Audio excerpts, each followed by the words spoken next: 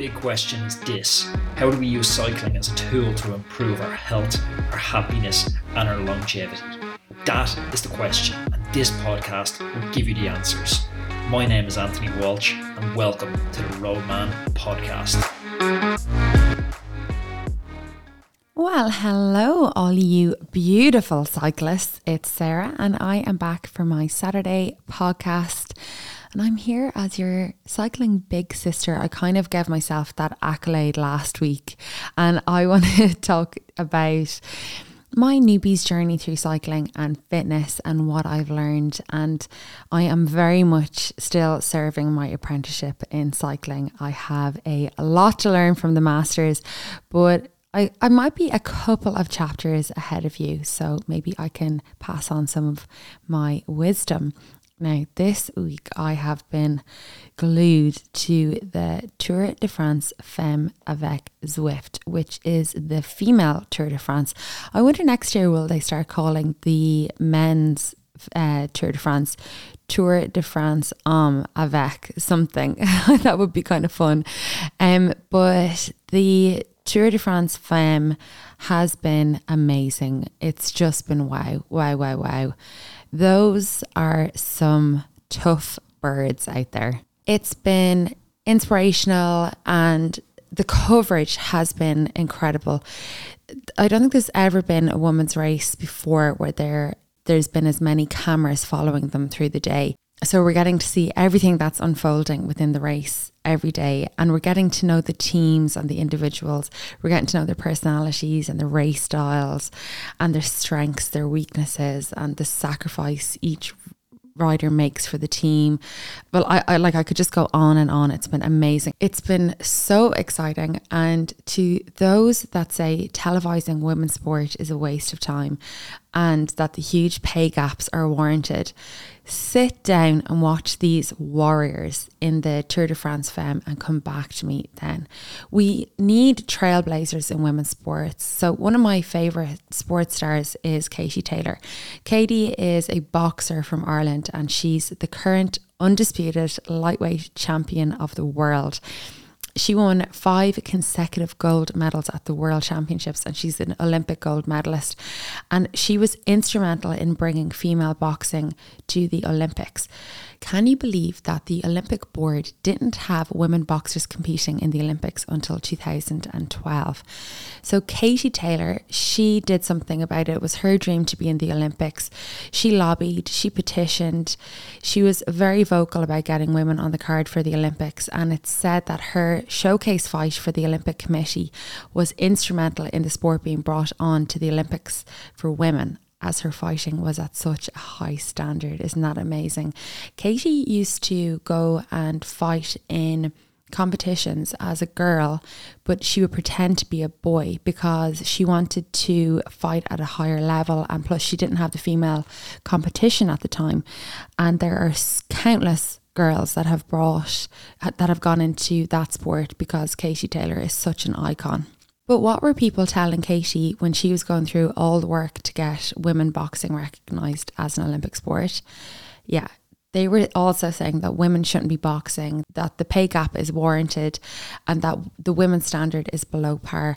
And now just look at where women's boxing is and Olympic boxing for women. It's crazy. Katie has now gone on to turn professional and she's selling out stadiums for her fight, and she is in the lead fights. She's at the head of the tickets for these fights. So we need to move women's sport on now. Yep, I agree. We do not have the same natural strength that men have. So women's sport, it will always be different. But instead of brawn, we can bring so many other things. We can bring skill, we can bring tactics, we can bring passion. And most of all, we can bring inclusion. If you look at female versus male tennis, they're two very different animals. A lot would say that the female sport of tennis is more enjoyable than the male. There's more skill on show, there's more rallies, it's more exciting, and it's not just a game of, who can score using the hardest serves like the guys do. Simone Biles, who is an amazing athlete, she's an American gymnast. I really look up to this girl. She has 7 Olympic medals under her belt. And she put it really succinctly when she said, I am not the next Usain Bolt or Michael Phelps. I am the first Simone Biles. And that's basically what we are as women athletes and women in sport.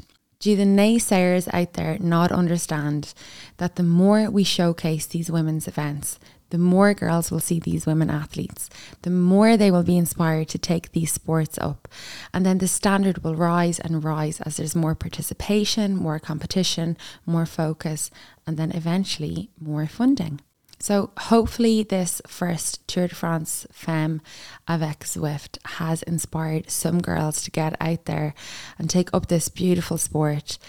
You know, we always hear the elite males. We hear Pogačar, we hear about Bradley Wiggins, Roglic, talk about the older generation riders that inspire them to start competing at a high level in cycling and to go on and win the Tour de France and other famous races. And I know that in a few years we will be hearing from the new generation in female cycling that they looked at this Tour de France Femme and dreamed of one day dominating the sport like the amazing Marianne Vos. So let's be champions for women's sport and for the inclusion and showcasing of it. Okay, that's rant number 1 done for today. This week, I also returned to my weekly Wednesday group ride after my trip to Iceland. So every Wednesday, I lead a no drop ride. And for anyone who doesn't know, a no drop ride, it basically means that no one is left behind. So you could go out on a ride with a cycling group and it can be a little bit dog eat dog. So if you can't keep up with the pace, you drop out the back and no one takes care of you. But that's not what my Wednesday ride is. It's a no drop ride and I'm quite strict about that as well. Nobody is left behind. It's every Wednesday leaving from the Phoenix Park and usually there's about 8 to 10 of us. But on Wednesday gone, there was about 19 or 20 people in my no drop group. It was stunning to see all of these cyclists. I absolutely loved it. Now, of course, when you're leading a group this big, it can be a little bit nerve-wracking. I have to say I was a little bit daunted by the sheer amount of people. There's a lot of different skills and fitness abilities. And, you know, I try and give guidance around how to sit on the wheel and how to ride as a compact group and how to fuel and hydrate for the spin and tips around cadence. You know, kind of do that as we're going along. Now, the spin went great. Everyone got home safe and sound. I think everyone had fun. But I did get some feedback which wasn't all positive from one of the attendees. And I really, really welcome feedback like this. It was a real eye-opener. And it actually covered some things I take for granted as a cyclist and as a group leader. So, you know, I'm always talking about extreme ownership. And yep, I should have confirmed at the start of the ride before we set off, you know, confirmed with everybody or had a chat with everybody about how they felt their level was, you know, how their skill level is as a rider. And I have done this before, but I've also found that most people tend to overestimate their skill levels anyway.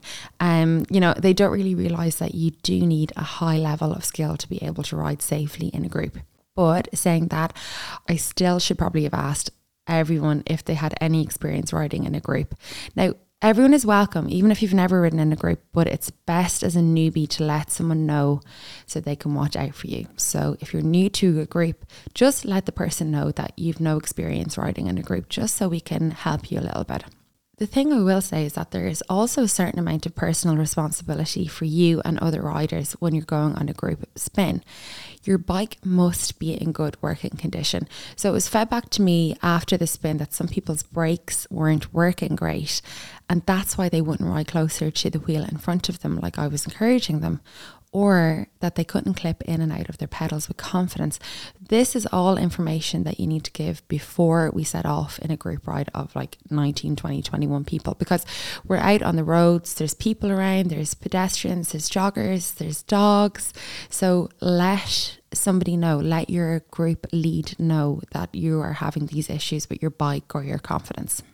Okay, the next bit of feedback that I got was hand signals. And this, Yeah, I mean, anyone who listens to my podcast knows I'm not a huge fan of all the excessive shouting and roaring that happens in some group rides. You know, there's constant car up, car down, hole, oil. Oh, it's confusing. It's unclear. Like, where's the hole? Where's the oil? It's unnecessary. It's frustrating. I mean, I know for a fact as a newbie, I wouldn't have known what car up, car down meant. Does that mean up ahead of me, down below me? I have no idea. But saying that, there are absolutely situations where you need to let other people know that you're turning or that there's a huge pothole. And Anthony in particular hates shouting hole. And look, I've covered that ad nauseum. But maybe for newbies, being vocal is probably okay sometimes, as long as it's not overdone. It's hard and unsafe to take your hands off the handlebars to point at something. So I think for beginners, vocalizing that you're turning is okay, or that there's some debris on the road. But again, my bad. I didn't convey this at the start of the ride, so it's definitely something I'll be doing moving forward. The other thing that I noticed in this big group is that people tend to lose concentration when they're riding. And as I said, you have a responsibility to the people in your group to stay safe. And look, I know that this is a leisure group ride, but when you're a noob, you really need to stay focused and concentrate for the entirety of the spin. And I know it's hard because you're getting tired, you're getting fatigued, or fatigued, as the great Sean Kelly always says when he's in his commentary box, but you must keep your head on a swivel when you're in a group. Of course, it's fab to chat and catch up with your friends on the bike or in a group when you're meeting new people, but you also need to be completely aware of your surroundings, you know, what the person is doing ahead of you, listening for anybody shouting about debris or holes or turns. So please don't switch off. Don't go into a dream world. Stay on. Now, what I was really impressed with on the ride was the ability to suffer. And I know that this sounds very sadistic, but it's something that you'll need as a cyclist. This ability to suffer, particularly if you want to ride in a group, because there are going to be times when you need to be able to push through the discomfort. You need to dig deep and keep going and just kind of suffer a little bit. I was chatting to a guy last week who had been out training with a friend, and he was commenting about him, saying that he was soft. So he was just giving up too soon. He wasn't digging deep. He was complaining when it got tough. He wasn't pushing. You know, he had an I can't mentality. And in cycling, you not only need an I can mentality, you need an I must mentality and mindset if you want to ride in a group. So I must stay on the wheel. I must fuel for my ride. I must take responsibility for my safety. I must give 100% to stay in the group and not get dropped. It's fucking hard. This sport is so hard. It's the hardest sport I've ever done. I get my ass handed back to me most Saturdays on the group spin, but that's where I learn the most and that's where I get the most gains. And you know what? I really saw this on Wednesday night. People were so out of their comfort zone, but they were so determined, and you know, they had a lot of fight, a lot of gusto to stay with the group. So well done, everybody. It was amazing. So if anyone in the Dublin area wants to join this amazing spin, it leaves at 6 p.m. from the Dash Coffee Shop, Dash Cafe, which is amazing as well, by the way, at the Phoenix Park. It's right beside the Hole in the Wall pub, and there's also a faster group that leaves at the same time. So if you don't want to come with the newbies slower group, there is a group that goes a good bit faster than us. The other thing I want to talk about, and I hate to bring it up, but I am doing you a solid here. Yes, I'm going to start talking about winter, the dreaded winter. But you know what? It's going to roll around really quickly. And now is the time to start facing up to that fact. The end of the season for racing and sportives and events usually ends around September. So get something in your diary. Get busy signing up or targeting a big goal for the end of September to keep your motivation going. There's time to train for an event in September. So get onto the websites, have a look at what's going on in your locality, and sign up for something in September and keep rolling towards that goal. The other thing I will say is that there are loads of bargains out there right now on winter kit. So like gloves, leggings, overshoes, long sleeve jerseys, rain jackets, all the winter stuff that you will need. Well, I'm not sure where you're listening from, but certainly in Ireland and most places in Europe. I had a look around some of my favourite sites over the last few days. All of the winter kit is on sale. So go grab some bargains. And with an eye to the future too, there's some great deals on indoor trainers at the moment. So you can be working away on getting your indoor training set up, organised for the winter, slowly, like picking up pieces here and there. I know we all have great intentions of training outdoor all winter, but just sometimes it's completely impossible. And I'll be running loads of Zwift meetups over the darker nights, so it'd be really cool if we could get you on board for some of those too. So folks, that is my lot for this week. Thank you again for all of the emails, DMs, all the messages that you've sent in over the last week to us. And as always, thank you for recommending the Roadman Cycling Podcast to your family and friends and cycling clubs. You're all beautiful, gorgeous people. Have a great weekend, everyone. Safe pedaling, and I will chat to you again next week. Mwah! Thank you for listening to today's podcast. Have you ever wondered how good you could actually be? Each of us has a unique set of circumstances with work, family and social obligations, but we all still want to fulfill our potential in cycling. Okay, maybe you won't ever win the Tour de France, but for most of us, this is what cycling is about. So let us build you the perfect training plan around your lifestyle that's totally unique to you and will help you finally realise your cycling dreams. So whether you're just getting started on the bike or if you're a more seasoned cyclist, we have a suitable coach for you. So why not schedule a call with us and we can have a chat about how we can help you go further than you ever dreamed of in your cycling and fitness goals. Go to roadmancycling.com/contact or pop me an email directly to sarah@roadmancycling.com.